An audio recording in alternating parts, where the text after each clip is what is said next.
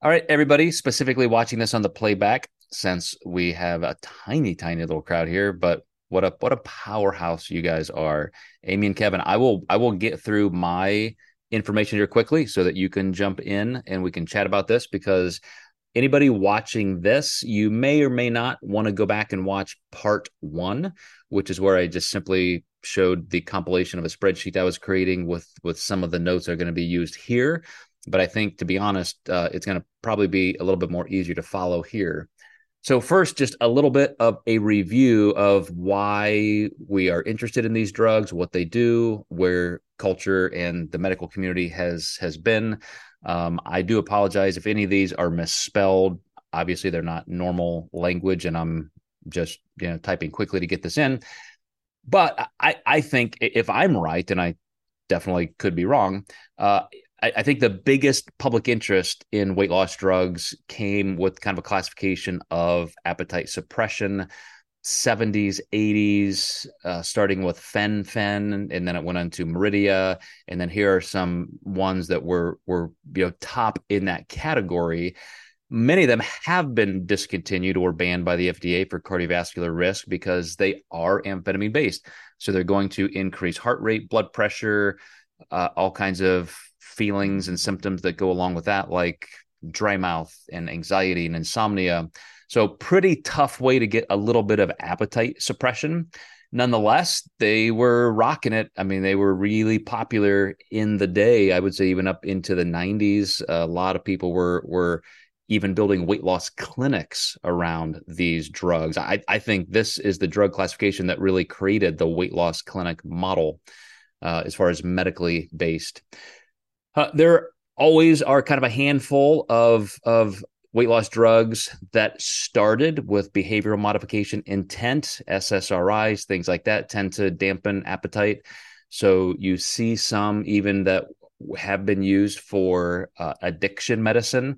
And there is some carryover. You'll see even some of the medications we talk about today that are the very current heavy hitters, their side effects are people often exhibit less compulsion. They're taking this weight loss drug or a diabetic medication, and all of a sudden they start feeling like they're making better decisions and they don't have these compulsions towards some of their other addictions they may have had.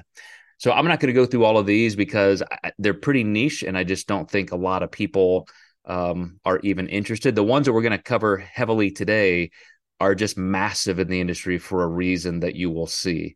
It's just some compelling research, big pushes toward the top of the food chain when it comes to these pharmaceutical companies.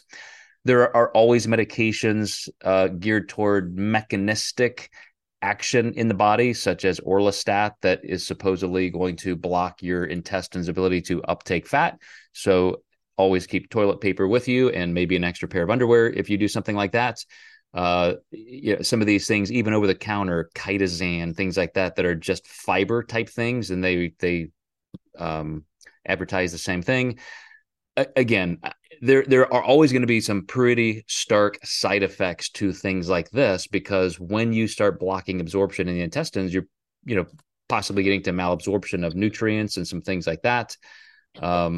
But again, I just think some of these things are going to pale in comparison, not even be on the market much longer because of these new things that we're going to be discussing today.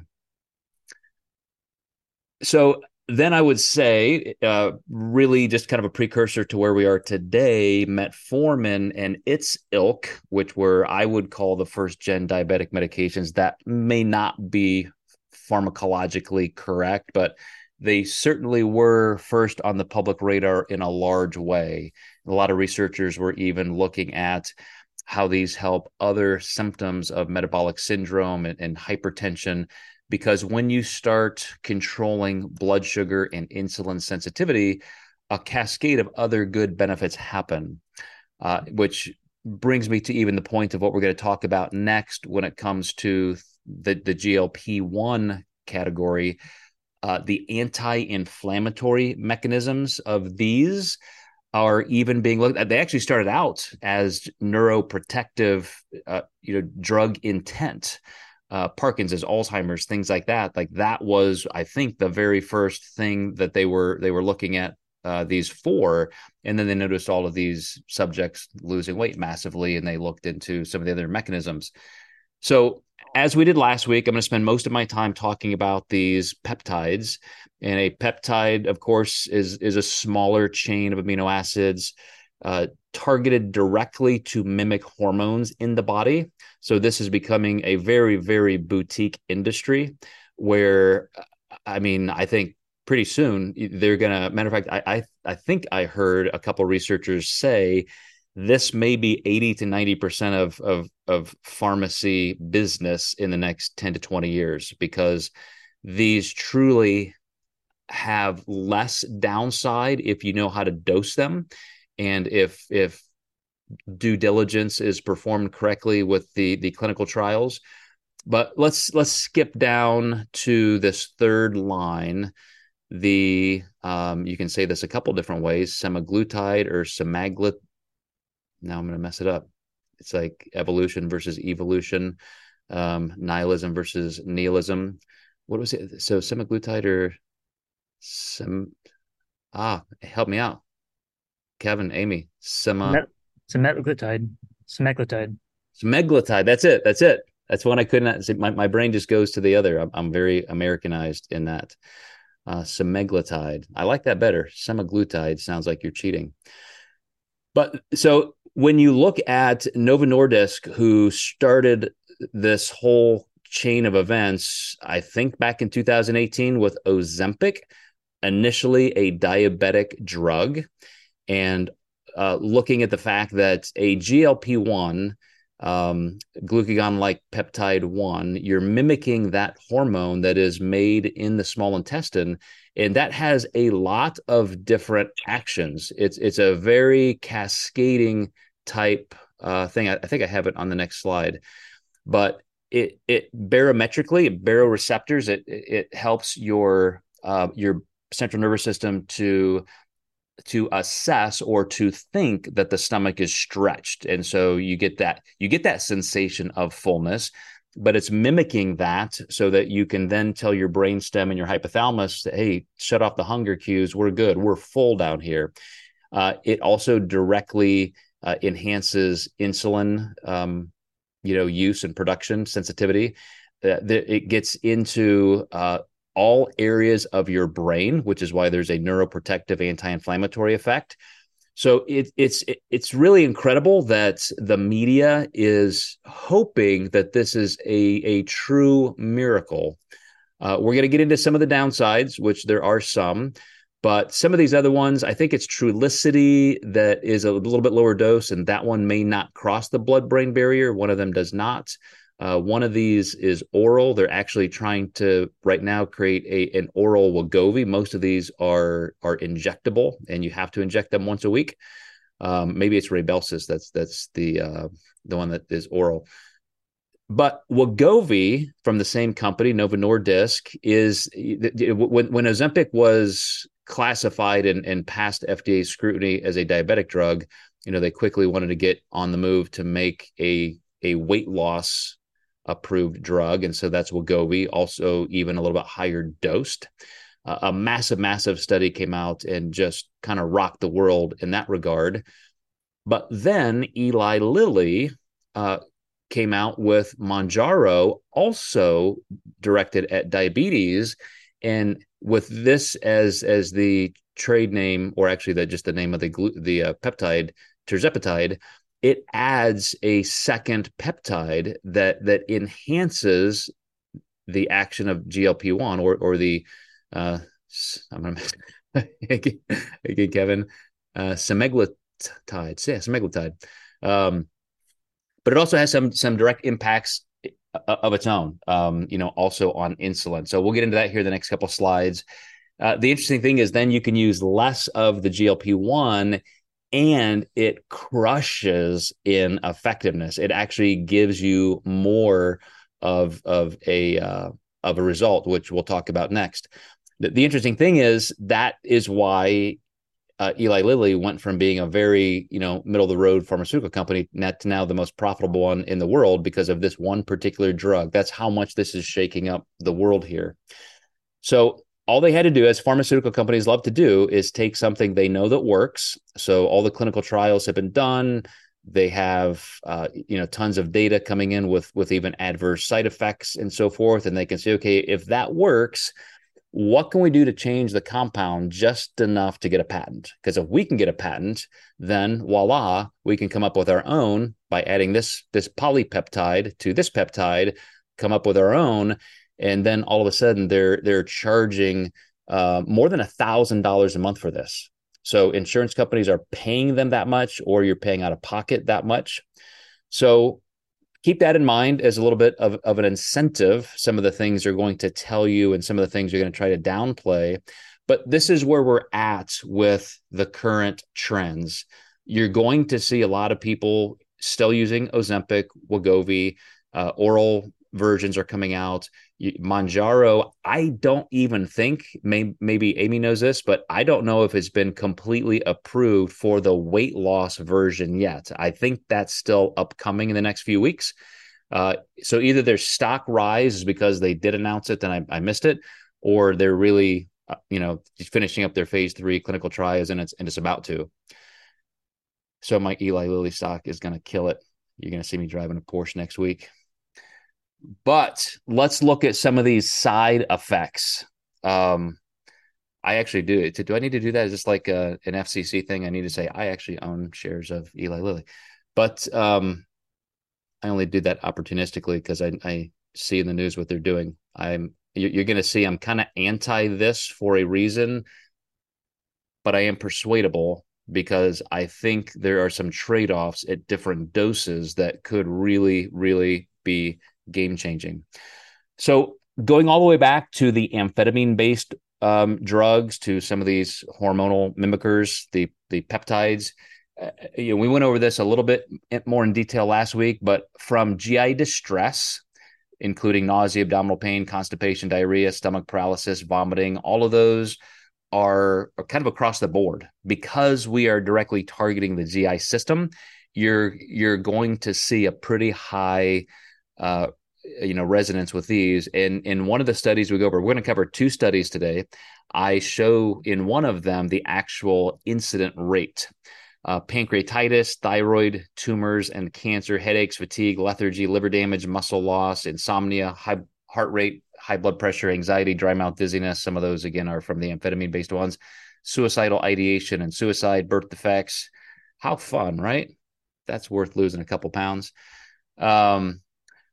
But I may have actually slipped this slide in the wrong place. I want to talk about this earlier. So what are these peptides that are raising all of the interest?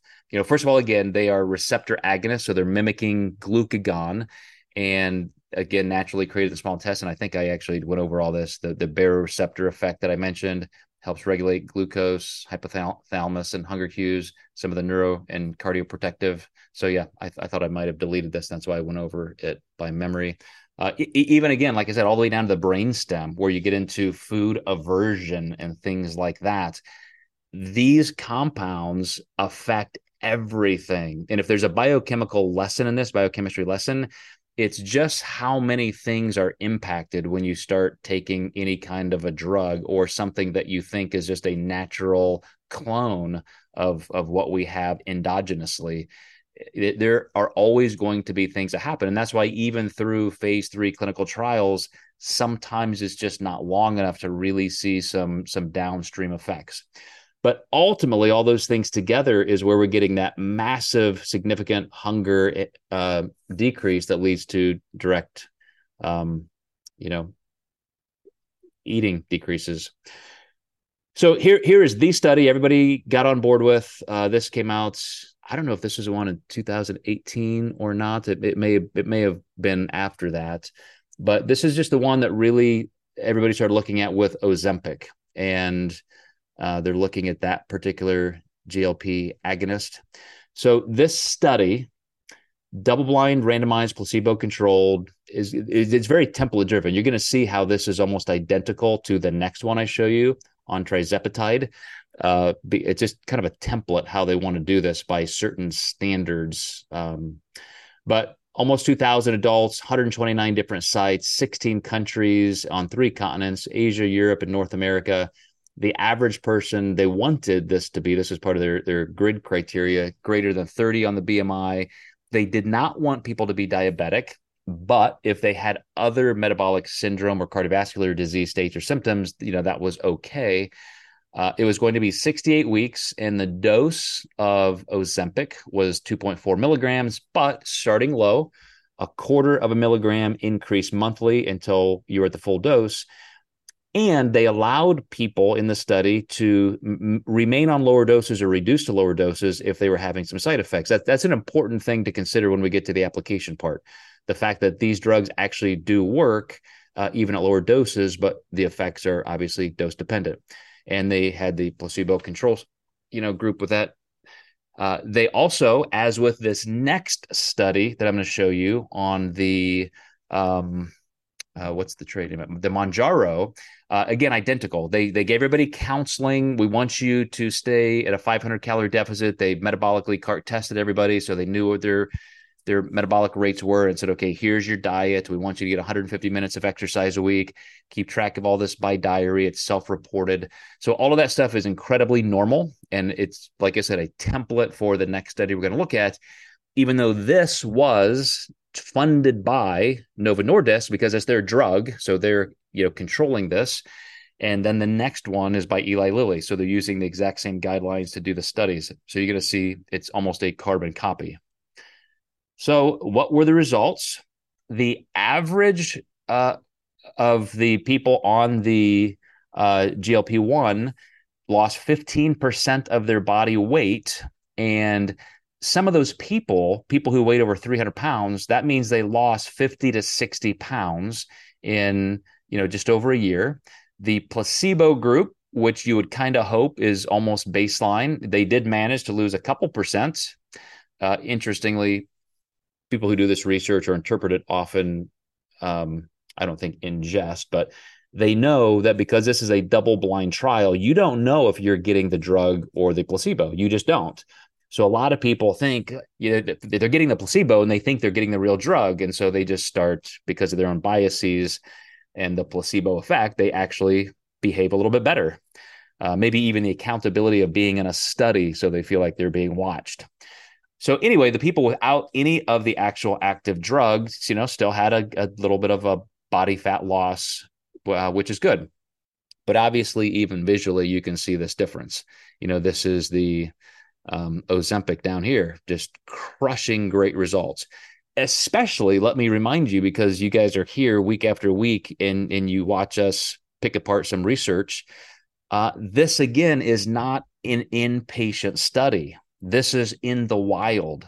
This is more than a year. So these people are going on vacations. They're having birthdays and anniversaries, and it's self-reported that, nobody's measuring or taking blood or doing things like that on a weekly basis.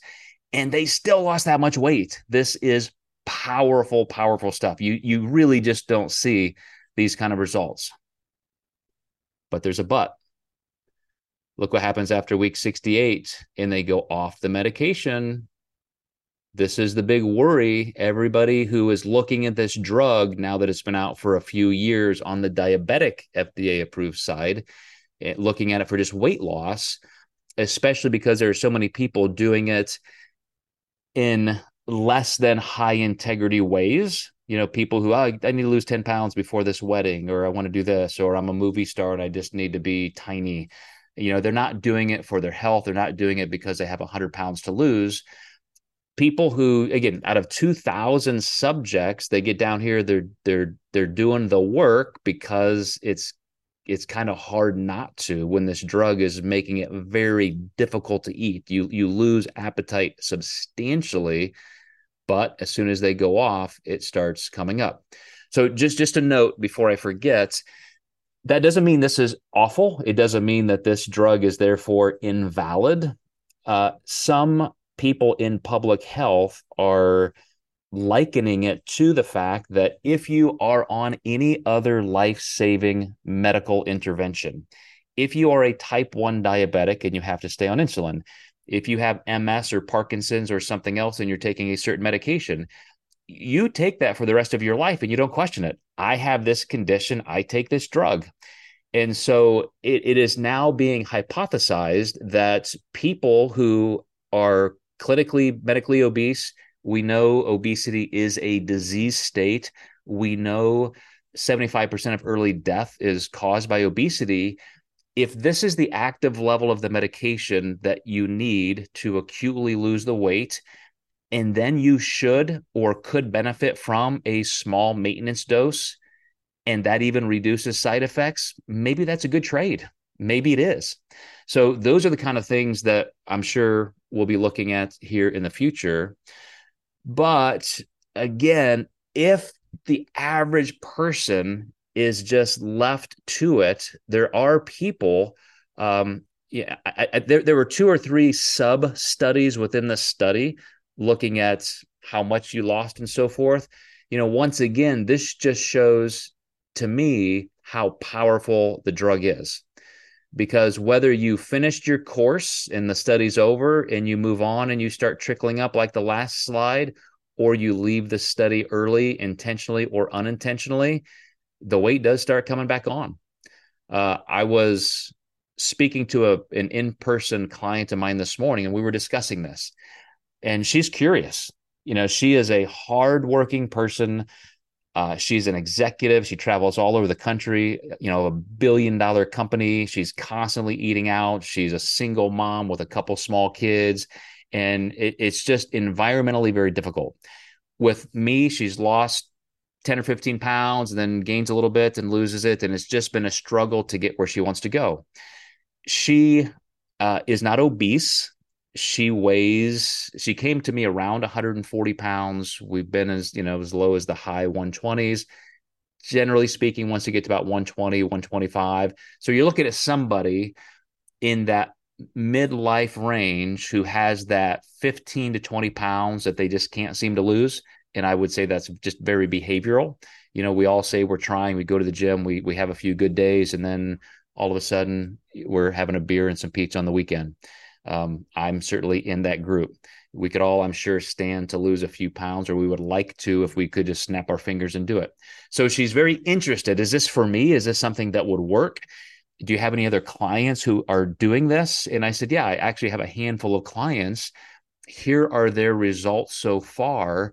And one of my clients has lost a really solid amount of weight. And this is a client who kind of mimics the client I was speaking to, except she had maybe 40 or so pounds she wanted to lose, was becoming pre-diabetic, could have easily been on her way to clinical obesity. And we honestly worked together for a year, and same story, lose a little bit of weight, gain it back, lose it, gain it, maybe lose as much as 10 or 15 and start seeing it creep back in.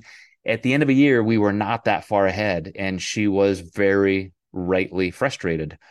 So she's using one of these medications, and she's now down almost to her goal weight. And I have prepped her. The feelings that you have intrinsically of depressed hunger, perhaps, other symptoms that are in a positive way, keeping it easy to maintain your weight loss pace. When that goes away, are you ready? The year that you spent working really hard, learning, creating those habits, you're going to be back in that situation without this drug. Can you handle it? Will you handle it? Those are the things we really have to be careful of as coaches and users. But again, there may be some ways to titrate off more slowly, or have a super small maintenance dose. I'm going to talk about some of the dosing things with this next medication they got into. But that behavioral side for me is the end game. If this can acutely have all of this great miraculous benefit, what next? That's a very legitimate question. So during this particular study, on the original Ozempic, adverse events reported were almost 90%. In research terms, that could literally be anything. Some people stub their toe and they report that in the study. In this year-long study, did you have any adverse side effects? Well, yeah, I caught COVID. Darn it, that must have been the drugs effect. So 90% of people reported something negative happening in that year. Serious adverse effects were down to 10%.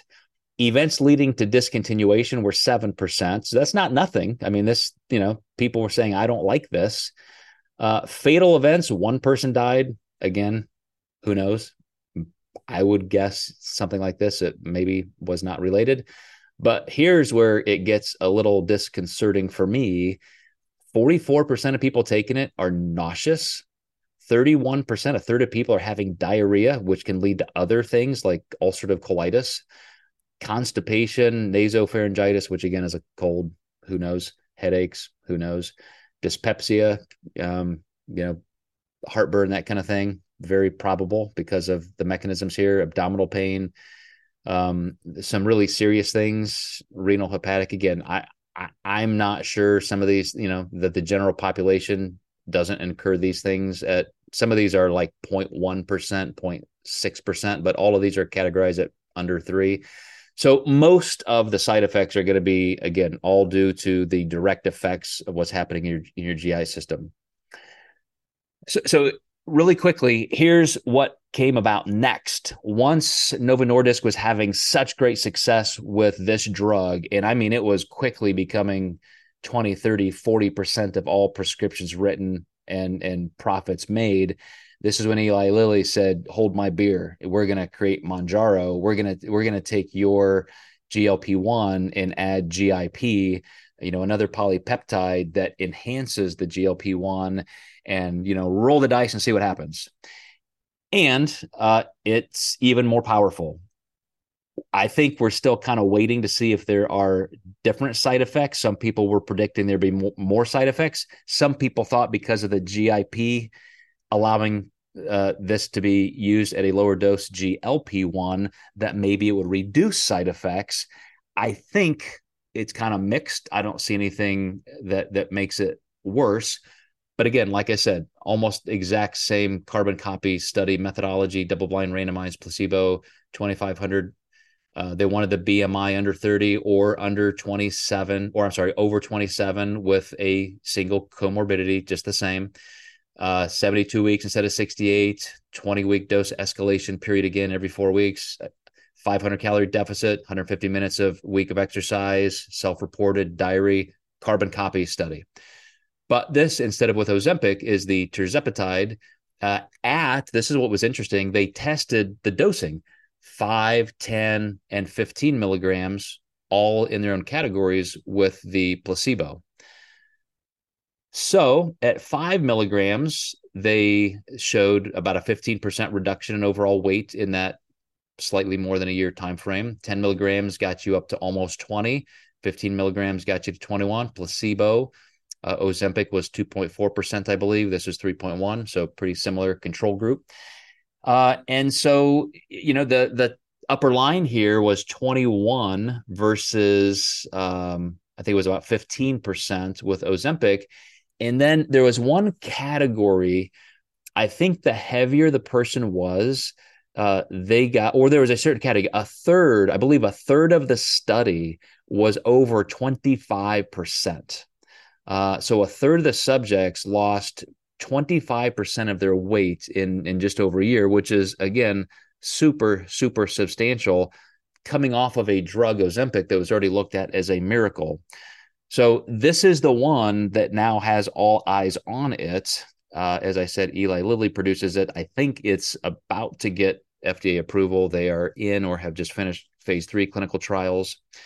But here are my thoughts before I turn it over to our illustrious panel of fantastic people, Dr. Souders, Dr. Brunacini, Amy Killian, some others on our group here. I would love to say that if you need this, try it, except that some of those side effects, as benign as they might seem, like constipation, diarrhea, stomach pain, at almost 50% of people getting those, that's a pretty tough toll to pay, in my opinion. If you don't have any side effects, great.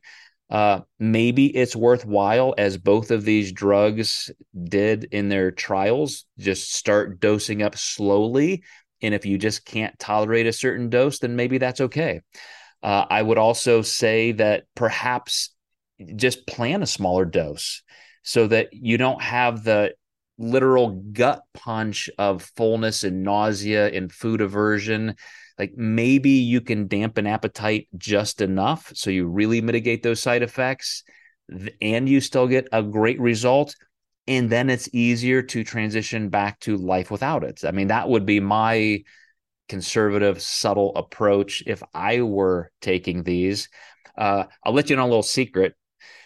I had my annual physical blood work a couple weeks ago, and I was kind of thinking in the back of my mind as we were talking about this, like I'm crossing my fingers, like I hope my blood sugar is over 100, so that I can tell my doctor I want to try one of these. Like I want to be able to be I want to be classified as pre-diabetic, so I can just try it. I just want to see what it's like.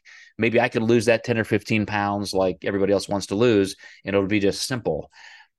After I started doing the reading and for all of this presentation to you guys, I decided like, I don't want it. Like for the amount of weight I want to lose, I would rather face the hunger than the potential side effects.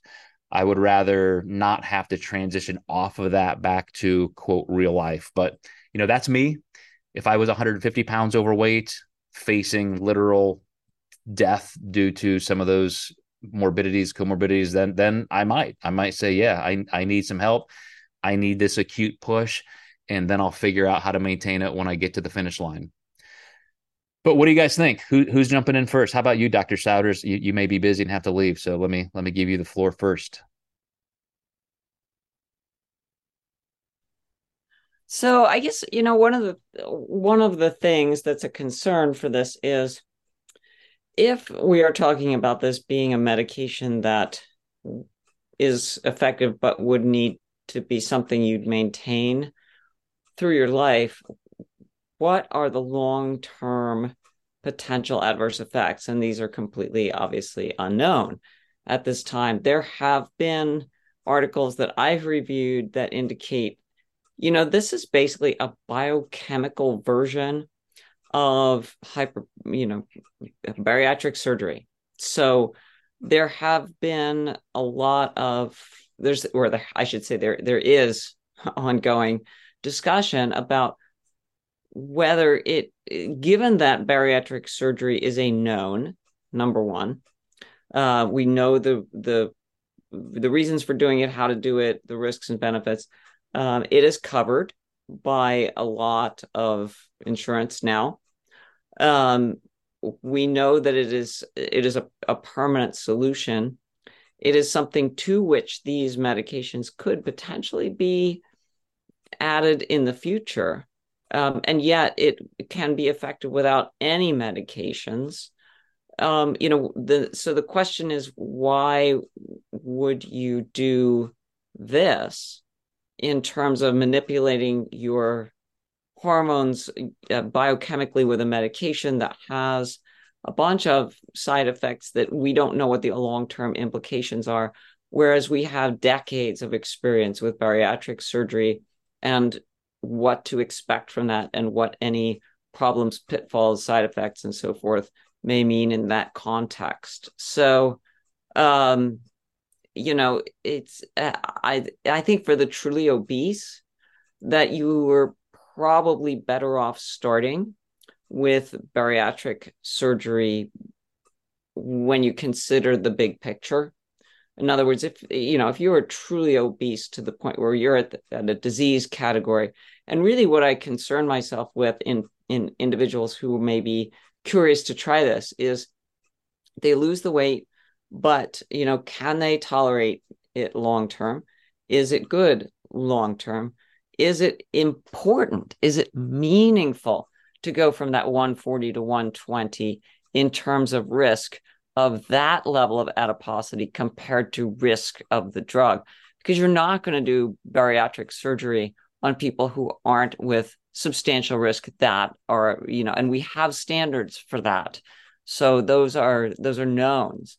And so why would you do this and then potentially wind up putting yourself at risk, at an unknown risk, and also the psychological factor of knowing that if you come off of it, either because of side effects or because at some point we know in the future we find that 10 years from now, after we have a lot of research on it, that it's a bad thing. For instance, we find some negative effects that we don't anticipate now. The psychological aspects of that weight regain mean, wouldn't it be potentially psychologically better to deal with the behavioral and cognitive aspects of it and just the freaking work, to learn the skills and as to how to do the work to lose that? Yeah, I will play devil's advocate just to answer your questions from that perspective, knowing that I don't have a conclusion. So, right. Number one, why do this instead of bariatric surgery? It's a hard sell to say, well, we can take a knife and cut you open and do all this to you, or you can just take this drug. I think a lot of people would say, I'll try the drug first. And bariatric surgery is not permanent. I know a lot of people have eaten themselves back up 100 pounds with a quarter cup sized stomach. And that's one of my fears, even for this, to your point, Jen. Long term, you lose this weight, you're doing great. Who's to say that at some point there isn't some desensitization that's happening, or just behaviorally, you're like, I just really love pizza, even though I'm not that hungry. Like I'm used to eating 8 pieces. I met my goal, and you start leveling yourself back up into higher food. I mean, I think that's a possibility. But I will say, Jed, just in the spirit of the medical community classifying obesity as a disease state, we know that all of our millions of years of hominin evolution in scarcity has led us to the point that we see food and our brain says eat, and eat it all, because you don't know if, it's just tough. I mean, the recidivism rates that we see, I don't like to say, hey, person, just do the work, damn it. And, you don't need these things, because if it's between them dying 30 years prematurely of heart disease and so forth, or we can do this, I'm hopeful that with long-term maintenance strategies and just long-term understanding that it is a step forward, but I understand there's usually a price for everything. So I don't know. I mean, I'm with you. I talked myself out of even trying it. I think people in my category, it is just kind of a boutique curiosity, like people taking Adderall because they want to be peppier, and people who take whatever because, we're just always going to have those people. But for the people in dire need, here we are. We're at the starting point. Like, we don't know. We don't know the long-term answers yet. Yeah, and we have to sort of define what the dire need is. I mean, I think somebody who qualifies, who is a candidate for bariatric surgery, obviously the dire need is there because we have criteria. And that's what I don't think we have for this, is we don't have the criteria. Obviously, if you had bariatric surgery, I'm well aware of the fact that it doesn't always work, or it may not be the permanent solution, but then these medications would be appropriate to add to that person. Yeah. Third, we have to also, I think, be aware of the fact that when we're looking at obesity and overweight, you don't even have to be obese or overweight to be metabolically unhealthy. So what are the criteria? I mean, there are metabolically healthy obese and overweight, and there are metabolically unhealthy non-obese, non-overweight. And so where is this appropriate? What does it do in terms of, let's say, we know what it does with appetite, but what does it do with insulin, right? What does it do with glucose? It's designed for use in diabetes, so those things would be appropriate. But I mean, I just, there's just not a good answer, right? I think these things create more questions than they do answers, because they're so new. We're not going to have answers for a while. Yeah. So in the short term, there are answers for some of those things, like what does it do to insulin and so forth. Like we know that was part of the phase 1, 2, 3 trials. Sure, especially because these were designed initially to be used in diabetics. So that, especially with Ozempic, I mean, we do know that it has an effect on diabetes, and that's treatment of a medical condition. So that obviously there's an appropriate reason for that. And I think I'd rather see people on Ozempic than insulin because of the negative effects of exogenous insulin. And there are people now saying, well, maybe we can use a lesser dose of these GLP-1s with a little metformin. And, to your point, these that were initially approved for diabetes, they had to go through secondary approval for weight loss and prove that criteria. But real quick, Amy, I know you have studied this a lot. So you may even have some answers to some of our questions. Yeah, I have a couple of interesting thoughts. I mean, there are amazing, if anyone is looking to really get into the details of the studies, if you look at the SURPASS trials, those are the ones that have looked at both of these drugs, the Ozempic and the tirzepatide category of medications in diabetics, insulin-dependent diabetics, and then also a lot of other factors too. They're really fascinating to look at. But one of the things I think about when I look at bypass, I mean, no surgery is without risks. Working in surgery, that's something that I think people don't always think about the long-term effects of bypass surgery on a person's life. Depending on the type of bypass you have, you may need to be on vitamin supplements for the rest of your life. Like there are a lot of other impacts that this surgery has that are non-reversible. You have permanently made changes to your anatomy. I mean, we look at Lisa Marie Presley. It was finally revealed recently that she died of complications of her bypass that happened years ago. She had like 30 feet of necrotic intestines. So these surgeries are not without lifelong implications. However, I think the biggest factor when looking at anything that forces a person to modify them, like their thoughts or their lifestyle without a lot of other help, are going to reach a point where they have a diminishing return because people get diet fatigue. The newness wears off, like the shiny penny effect goes away. Like it's so exciting when you're dropping weight rapidly. But then what happens, 72 months in, when no one's telling you look amazing anymore, people don't comment on your weight loss every day, like you start to lose the kind of the need to want to continue improving. And like you said, like maybe you just really love pizza, or like we talked about last week, like the people who just really genuinely want to eat again and enjoy it, so whether it's bypass or whether it's a medication induced change, if the person themselves doesn't change, I feel like none of these interventions are permanent. They just aren't.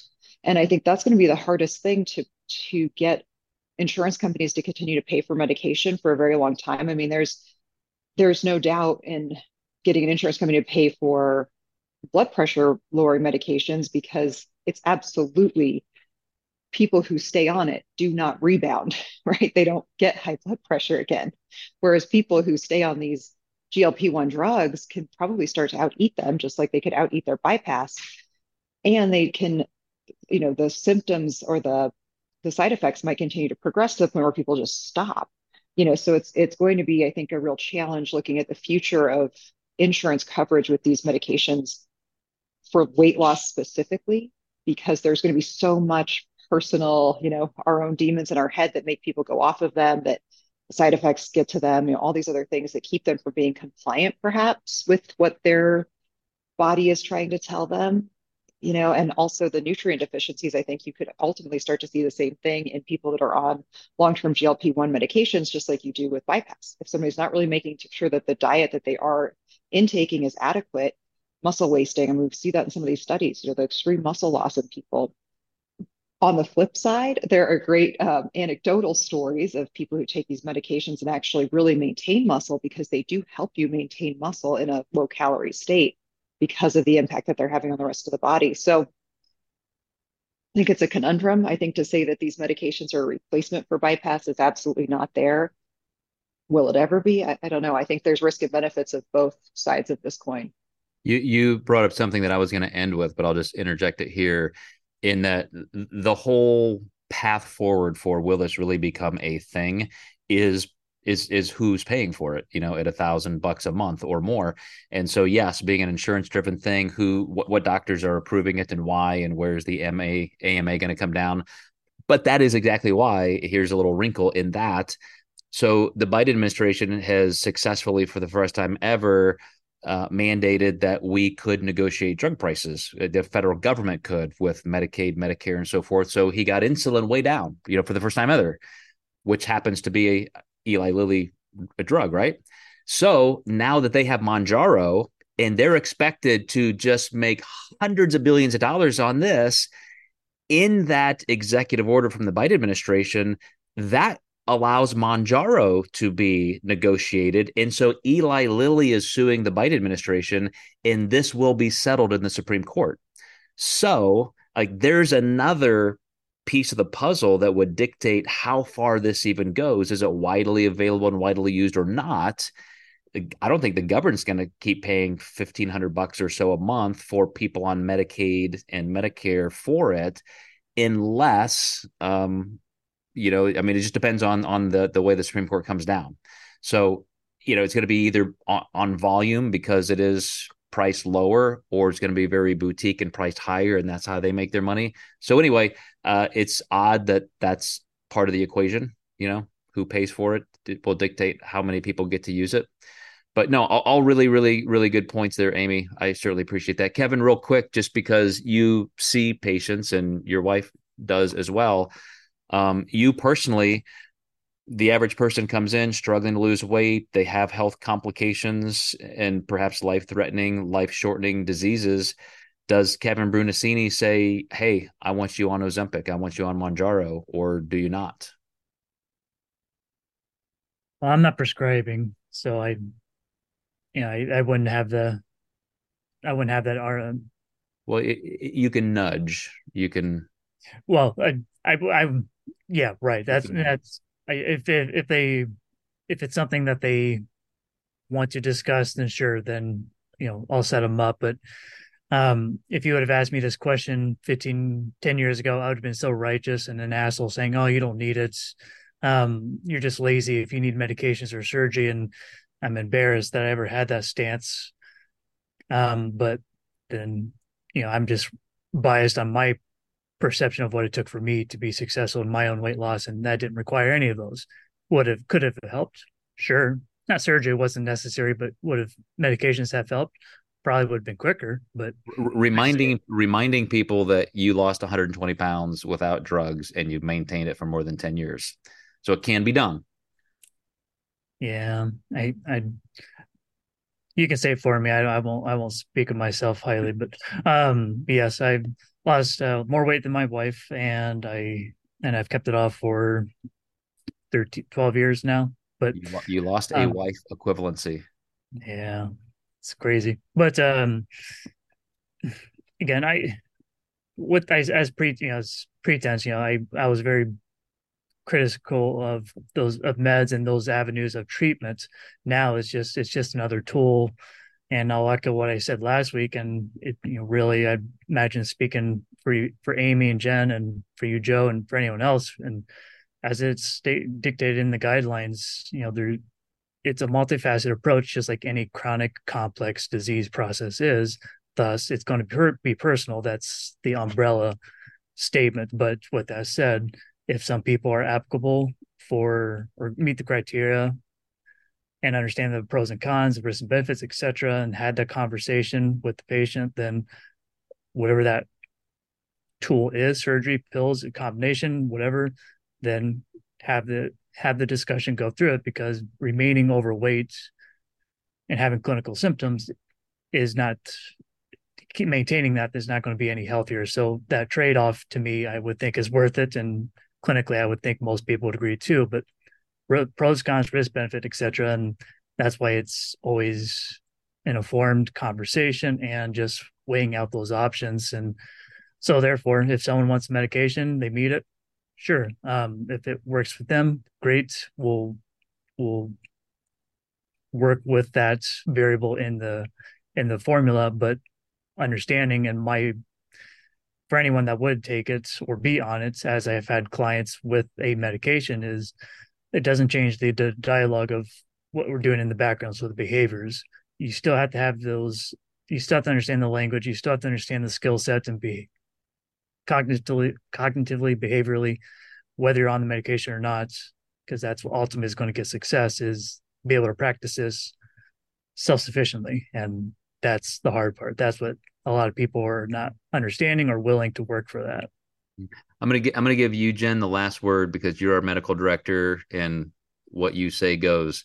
I'm gonna give you a comical little anecdote to this because, like Kevin, who just said, anybody taking this medication and maybe they need it, maybe it's saving their life, maybe it's a good gamble, a good trade, they still at some point have to have those skills. They have to be ready for long-term maintenance. I had a scare this week that's really funny where over the years, my blood pressure has been super, super low. And then over the last couple of years, it's kind of crept up a little bit. Last year, it was a little high. So our discussion, our podcast on hypertension and so forth, I got my old blood pressure cuff and stethoscope, and I took my blood pressure. It was 155 over 115. And I just thought, okay, that's not right. Like, clearly I was just running around. Let me sit still for 15 minutes and then retake it. It was identical. I'm like, well, gosh, I know two of my kids, final kids just moved out this weekend. I was a wreck all weekend going through empty nest syndrome. Maybe that's it. I'll try again tomorrow. Exact same. So I'm like, wow, I may be having a stroke. Like, what if my blood pressure is this high? So I very quickly ordered an Omron Platinum blood pressure cuff monitor thing because I thought, this just may be not right. And as I was waiting for a day for that to come in, I thought, okay, if my blood pressure is really that high for some reason, I am immediately going to fast for a day or two. I am going to go on a severe hardcore diet. I am tracking sodium. And somebody that I was telling this to said, well, why don't you just go get a blood pressure medicine? And I'm like, there is no fucking way that's going to be my first move. Like, I'm going to do everything I can first. And then if I can't get it under control. So anyway, that's my goal. And that's why I'm a health scientist. That's why I'm a, fitness advocate. Like, I'm always going to do that first. My blood pressure was actually 116 over 73 or something like that. So my stethoscope and cuff went in the garbage can. But nonetheless, like, that was my first response. I will absolutely do what it takes to take care of my health. That's got to be a big part of this for anybody who's serious, or there is no drug that's going to do it for you. So Jen, close us out. What's our next step? Okay, well, a couple things. Well, first, when you were talking about the Supreme Court and the funding, that was one of the things that I was reading about those behind my comments of my concern is that they're not going to want to fund this when bariatric, hyperbaric's another treatment, excuse me, when bariatric treatment is still a thing and it's approved and funded. So it may be that approval for at least certain instances are going to be restricted to those who've done that. And some of them are reversible, and some of the lap bands and things like that. Second of all, so to your story, Joe, have you read this book? I know you have this book. Have you read this book? I have it in my cart. I'm still waiting to see if I want to get it or not. But all right. Well, if you get it and read it, you will find that Peter Attia's philosophy is that you need to aggressively take care of the risk factor, and you need to do it yesterday. And in many cases, it is not enough to rely on diet and medication, and exercise and sodium restriction and things. And so the more you diddle, the higher and longer that the risk process is prolonged. It is far better to start an antihypertensive medication as you make lifestyle changes, therefore immediately dropping your risk down and then potentially weaning off, because the risk exists. And for hypertension, that's just a given. That's a known. We don't screw around with that. And the risks are just so well documented and so pervasively they're just supported in all the literature, right? So it's not a questionable or debatable benefit from these medications. So I think we can get things a little bit too wrong on the behavioral side of things. One of the things that came to mind to me that I thought was actually very interesting was in the addiction realm, how some of the people on semaglutide are experiencing decreases in addictive type behaviors at the same time. Now, again, so they're on this medication, but so are people on buprenorphine for, say, opioid use disorder. But if you just give them buprenorphine and you don't address everything else, they still are at a higher risk of relapse. So I look at this, since it has effects in the addiction department, why not look at it that way? If we are looking at something that's biochemically reflective of a number of different multifactorial physiological, behavioral, biochemical, neurochemical responses in the body, then, again, like the blood pressure, you start the buprenorphine, you start the lisinopril, you start whatever you start, but then you need to, because you need to stop the process right away, right? The negative process. But then the people who are able to successfully remain abstinent, and we all know that people have lapses and relapses, and that's going to happen with dieting and nutrition too. This is a natural part. This is the natural history of these diseases, but the full component needs to be present. We need to think about the neuroplasticity. In other words, what we're doing with people, in addition to giving them their medication, is we're fostering that neuroplasticity. We're moving them into a new direction. This is how Kevin has done it and been able to maintain it. He didn't just simply take a pill, but he moved in a direction where his neuroplasticity was active. So he changed the pathways, his normal pathways, his neural pathways in his brain that led to overeating. He was able to change them. Now those pathways are still permanent. They still exist. He's always at risk. But he's made the new paths heavier traveled, more familiar. They're the default now, not the other way around. And it takes that time. And so that is a process that, and we've talked about this in pain so very much. Again, this is how this ties the stuff together to the Dr. Hanscom work that I've been part of. This is part of the whole treatment process. It's a whole biological treatment. And the reason this will continue to be a question for a while, until we get a lot more data in the bank in terms of human lives, is your argument that, Joe, if you really had blood pressure that high, you get the drug while you work on it and then you titrate off the drug. That's the argument for these semaglutides. It's right. These people are dying. They're dying of obesity. And so get them on something, get the weight reversed. Then let's figure out what we can do with all the other behavioral aspects. So again, like no clear answers, but it is a powerful tool that is now at our disposal. And that's my worry about people who are just going to get the drug and they're not going to do anything else. Yeah. It needs to be hand in hand. You can taper off of these things as you can with a blood pressure pill or potentially insulin or things like that, if you're able to get your health under control with these other modalities. But they need to be in place and they need to be solid. And we need to always be aware of lapses and relapses. And that's what we're preparing people for. When we prepare them to go out and live their lives. I'm sure Kevin's had them. I think anybody who's lost any weight or struggled with that has. But there's a difference when in an addiction, lapses happen, right? But we don't want them to become relapses. So lapses are normal, but we learn the tools to deal with them so that they don't become full-blown relapses. Exactly. All right. Anybody who has questions, all you guys who are here listening patiently, appreciate that. If you have questions, feel free to message me directly through social media.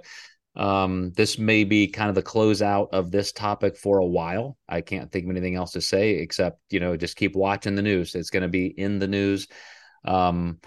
Again, lots of people out there have opinions, but stick to people who have some good experience and medical background to address those. And as Kevin just put in the chat box, all the more reason to work with people closely who can coach and monitor.